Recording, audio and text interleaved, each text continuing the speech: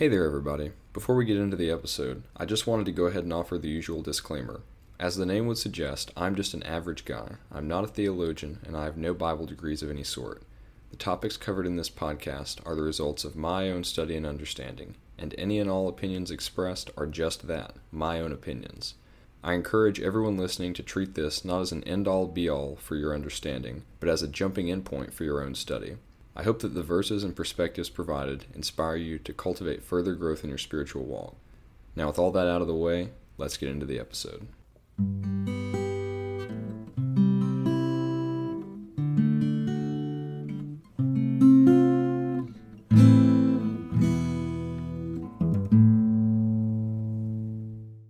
What is up, everybody? Welcome back to An Average Account of Exceptional Things. My name is Chandler, and I'm your host. Thank you for joining us today. So, today's episode, Episode 2, Wisdom. I'm very excited for this one. Wisdom is one of my favorite biblical topics, and I'm also a big fan of the book of Proverbs, which has a lot of verses about wisdom. So, very near and dear to my heart here. I want to go ahead and get started with a simple question. What is wisdom, and why should we seek true wisdom? So, if you were here for Episode 1, you kind of know how this works, how I like to do things. But I'm going to go ahead and establish a basic definition just so that everyone is coming into the later discussions with somewhat of a similar foundation of understanding. I think this just makes things a lot easier for the later discussion so that we're all on the same page. With all that out of the way, what is wisdom? Webster Dictionary defines wisdom as knowledge and the capacity to make use of it. So right away, we're seeing a distinction between knowledge and wisdom. A great analogy that I came up with while I was thinking on this is if you have ever gone fishing or you know anyone that's gone fishing, you know that everyone carries a fishing pole and reel and a tackle box full of bait and line and hooks and sinkers, really everything you need to have a chance of catching a fish. So I like to make this comparison. If you think about it, knowledge is like your tackle. That's your hooks and your bait. And wisdom is like your pole and fishing line. What I mean by that is the wisdom allows you to make use of the knowledge. That tackle isn't very useful if you don't have a pole and line. Otherwise, you're just holding a hook in the water, dangling it around. You're probably not going to have a lot of luck. But at the same time, if you go out there with a full reel, full of fish and line, and the fanciest pole on the market, you're not going to catch a single fish with no hooks and no bait. So you got to have both for it to function. You may have also heard it said that knowledge is knowing that tomatoes are fruits, and wisdom is knowing not to put a tomato in a fruit salad. That may seem kind of silly, but I think that that's a fairly applicable example here as well. Have the knowledge, but you have the wisdom of how to apply that knowledge effectively. Now, moving on to our first discussion question here. False wisdom exists. How do we tell the difference? You may have noticed initially I asked the question, what is wisdom and why should we seek true wisdom? And that is because there is a difference between true wisdom and false wisdom. More on that here in just a minute. I'm going to be reading a lot of verses here from 1st and 2nd Corinthians. And if you were here for Episode 1, again, if you have not listened to Episode 1, I would highly encourage you to go back and give that a listen when you finish up with this one. It was all about forgiveness, and it was some really interesting stuff. But if you weren't with us for Episode 1, I just want to go ahead and let you know, I like to provide a little bit of context for the verses that I'm going to be reading, just because I think it's very easy to cherry pick verses, maybe a single verse or a pair of verses, and lose the meaning, sort of losing the forest for the trees, so to speak. So, I'm going to be reading a lot of verses out of 1 Corinthians, a little bit of background on 1 Corinthians. This is written by Paul, and he is writing to the church in Corinth. A lot of these two books of 1st and 2nd Corinthians is spent addressing problems with the early church there in Corinth. One of the things you're going to see addressed here is this idea of false wisdom. So with that out of the way, we're going to go ahead and dive into our first set of verses.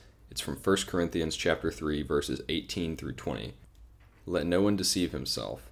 If anyone among you thinks that he is wise in this age, let him become a fool, that he may become wise. For the wisdom of this world is folly with God. For it is written, He catches the wise in their craftiness. And again, the Lord knows the thoughts of the wise, that they are futile. Also, quick side note here, all of these verses are going to be coming out of the ESV, that's the English Standard Version. Again, if you were with us for episode 1, you may already know that, but to help alleviate any confusion, there's that quick PSA. So, these verses. The first thing that I want to call your attention to is that Paul is writing about divisions in the church, and he is referring to a worldly wisdom. You even see it said, "For the wisdom of this world is folly with God." And when he writes worldly wisdom, this is talking about false wisdom. This is an example of what I'm calling here false wisdom. Also, when you read it, you get this air of pridefulness about worldly wisdom. It says, "For it is written, he catches the wise in their craftiness, he being God." And I don't know about you, but when I read that word craftiness, it just gives me this sense of someone who is proud of their wisdom or proud of their cleverness. We're going to come back to that idea of pridefulness with worldly wisdom later. I want to go ahead and move on to our next portion of verses. These are also coming out of 1 Corinthians, but this time chapter 1, verses 20 through 25. "Where is the one who is wise? Where is the scribe? Where is the debater of this age? Has not God made foolish the wisdom of the world? For since, in the wisdom of God, the world did not know God through wisdom, it pleased God through the folly of what we preach to save those who believe. For Jews demand signs and Greeks seek wisdom, but we preach Christ crucified, a stumbling block to Jews and folly to Gentiles.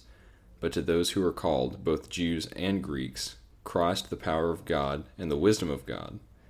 For the foolishness of God is wiser than men, and the weakness of God is stronger than men." So, a lot to unpack here. First off, I think that it's very obvious from the writings here that you see once you get a taste of God's wisdom, the wisdom that the world has to offer just seems pretty lousy.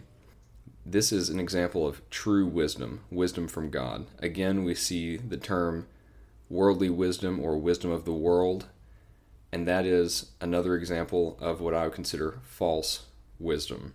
You may recall the initial definition that we talked about, where knowledge is your foundation and wisdom is what enables you to put that knowledge to work. And really you can sum up false wisdom as taking the good, true, objective knowledge that you may have and then twisting that and perverting that into something that is sinful, that is not glorifying to God. In contrast, true wisdom, God's wisdom, is taking that same truth, that objective knowledge that you have, and turning it towards something that is good, that is glorifying God, that is furthering His kingdom and His will. And so that's the contrast that I want to draw here. Quick tangent here, maybe getting a little off topic. However, I think that this also parallels very nicely with the idea of what sin is, because ultimately sin is also just a perversion of good things into something that is self-serving, that is against God's will. So we see this parallel between false wisdom, worldly wisdom, and also a sinful nature. Getting back to the topic of wisdom, you'll also see this idea of God's wisdom being greater than worldly wisdom amplified in Paul's final statement from this section. There at the very end, this is sort of a mic drop, if you will, where he says, "The foolishness of God is wiser than men, and the weakness of God is stronger than men." When I read this, the way that I interpret it, the way that I see it, is he's kind of saying, your best work on your best day isn't even coming close to what God can do. And I think that that is also very important, going back to the prideful error that we get from false wisdom and worldly wisdom, trusting and leaning on our own understanding.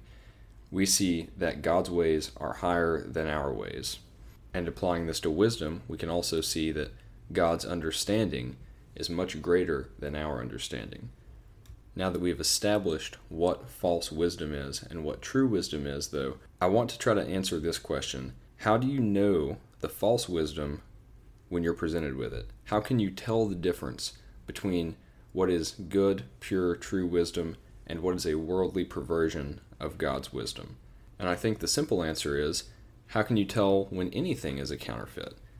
You have to know what the real thing looks like. If you were presented with a counterfeit product, but you were incredibly familiar with what the true product looked like, the characteristics, the features, what it is and what it isn't, you would spot that fake right away.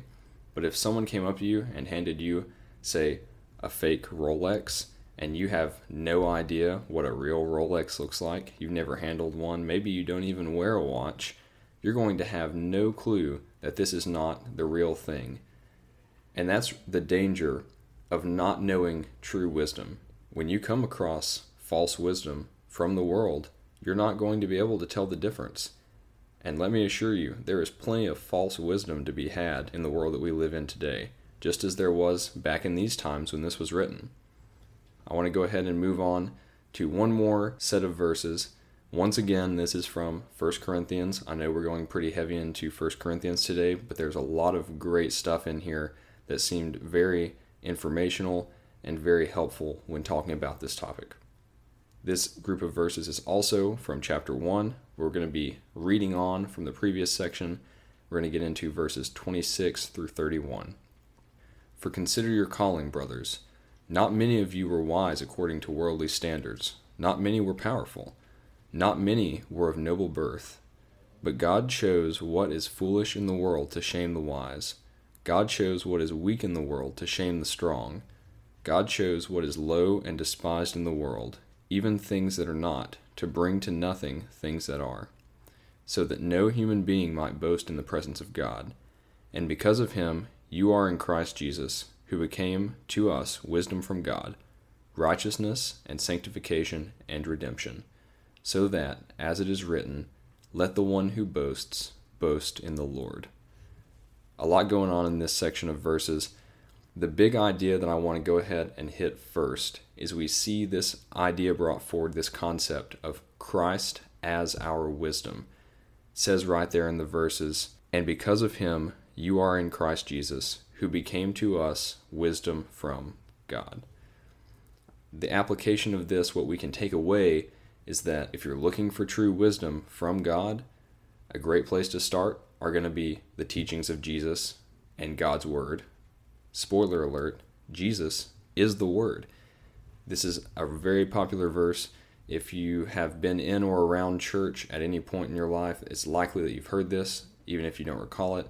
It's from John chapter 1, verse 1, and it basically says, in the beginning, the Word was with God, and the Word was God. The Word being Jesus. These are great sources of true wisdom. Now you may recall that just a moment ago we talked about discerning false wisdom from true wisdom by knowing true wisdom and noticing the contradictions from worldly wisdom. In the same sort of way, you will not find true wisdom that contradicts the teachings of Jesus, that contradicts the Word of God. A great example of this is going back to that prideful error of worldly wisdom that we saw in the previous verses, 1 Corinthians 3:18 through 20. This contradicts true wisdom from 1 Corinthians chapter 1, verse 31, where it says, let the one who boasts boast in the Lord. If you are proud of yourself, of your cleverness, of your understanding, you're relying on that, you're going to be boasting in yourself. You're not going to be boasting in the Lord. Therefore, being proud, boasting in yourself, is false wisdom. And just like we previously discussed, this is simply a twisting and misdirecting of boasting in the Lord, which is true wisdom.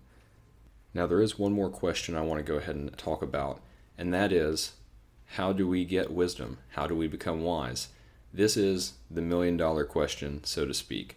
We've already established what wisdom is, and we've already established just how important it is to have a good understanding of what true wisdom is, to accumulate true wisdom.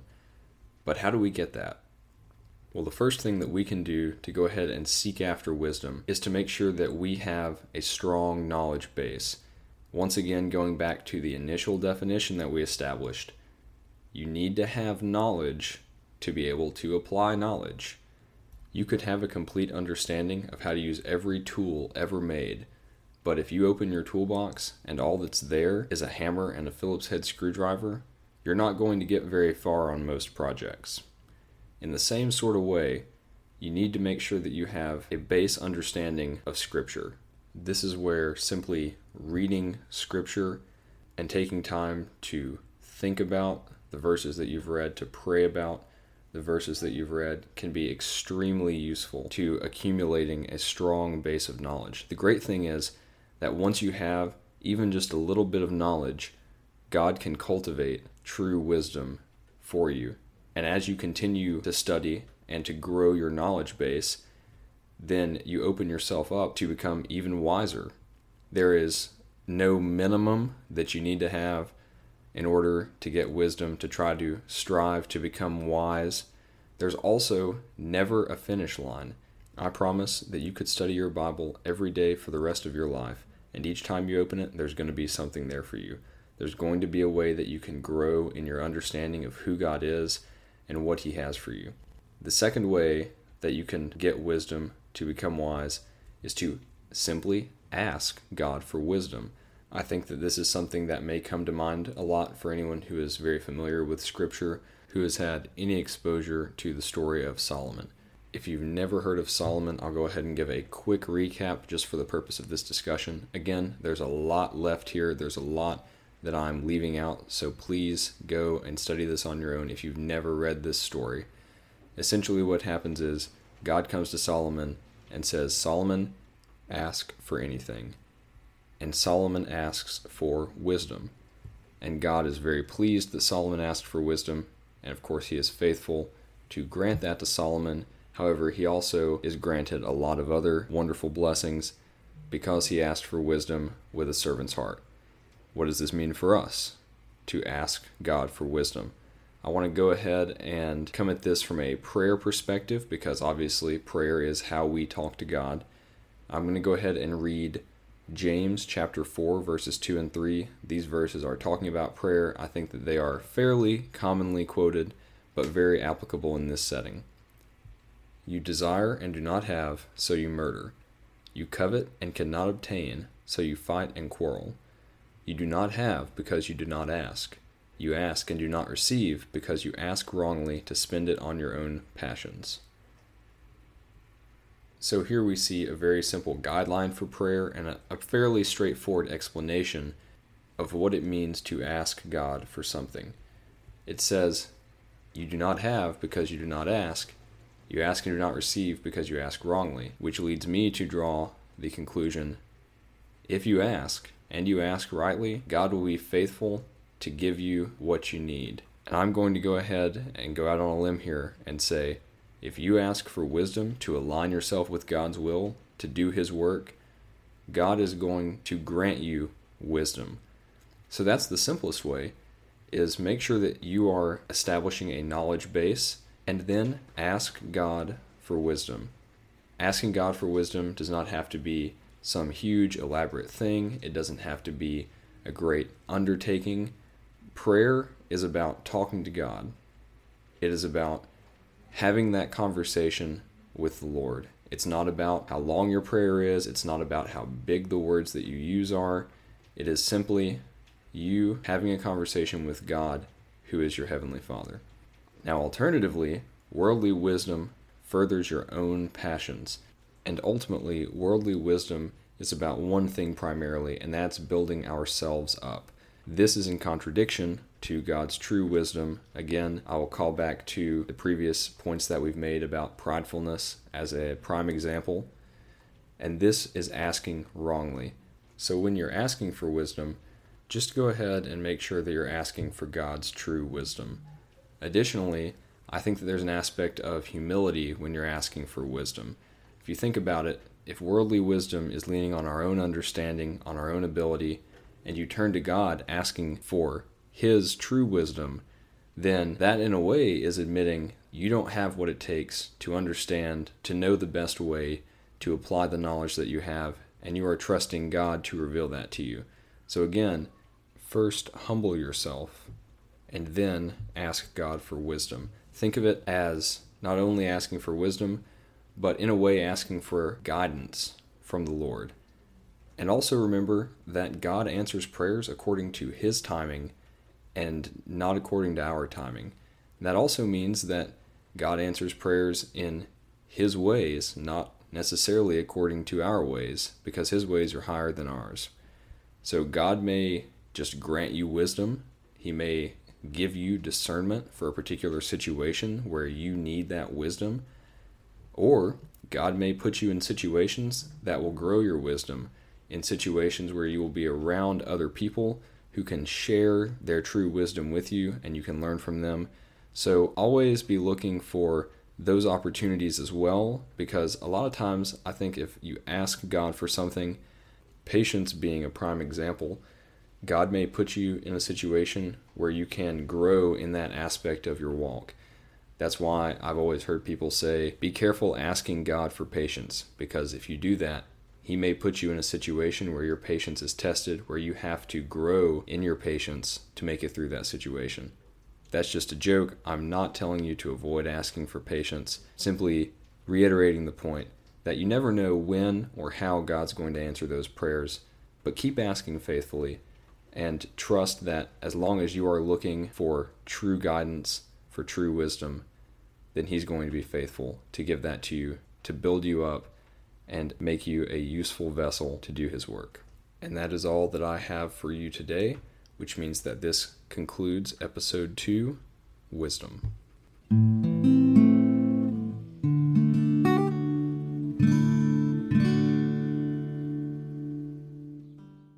Like I said at the beginning, I encourage everyone listening to use the topics covered in this episode as a gateway into your own study of God's Word.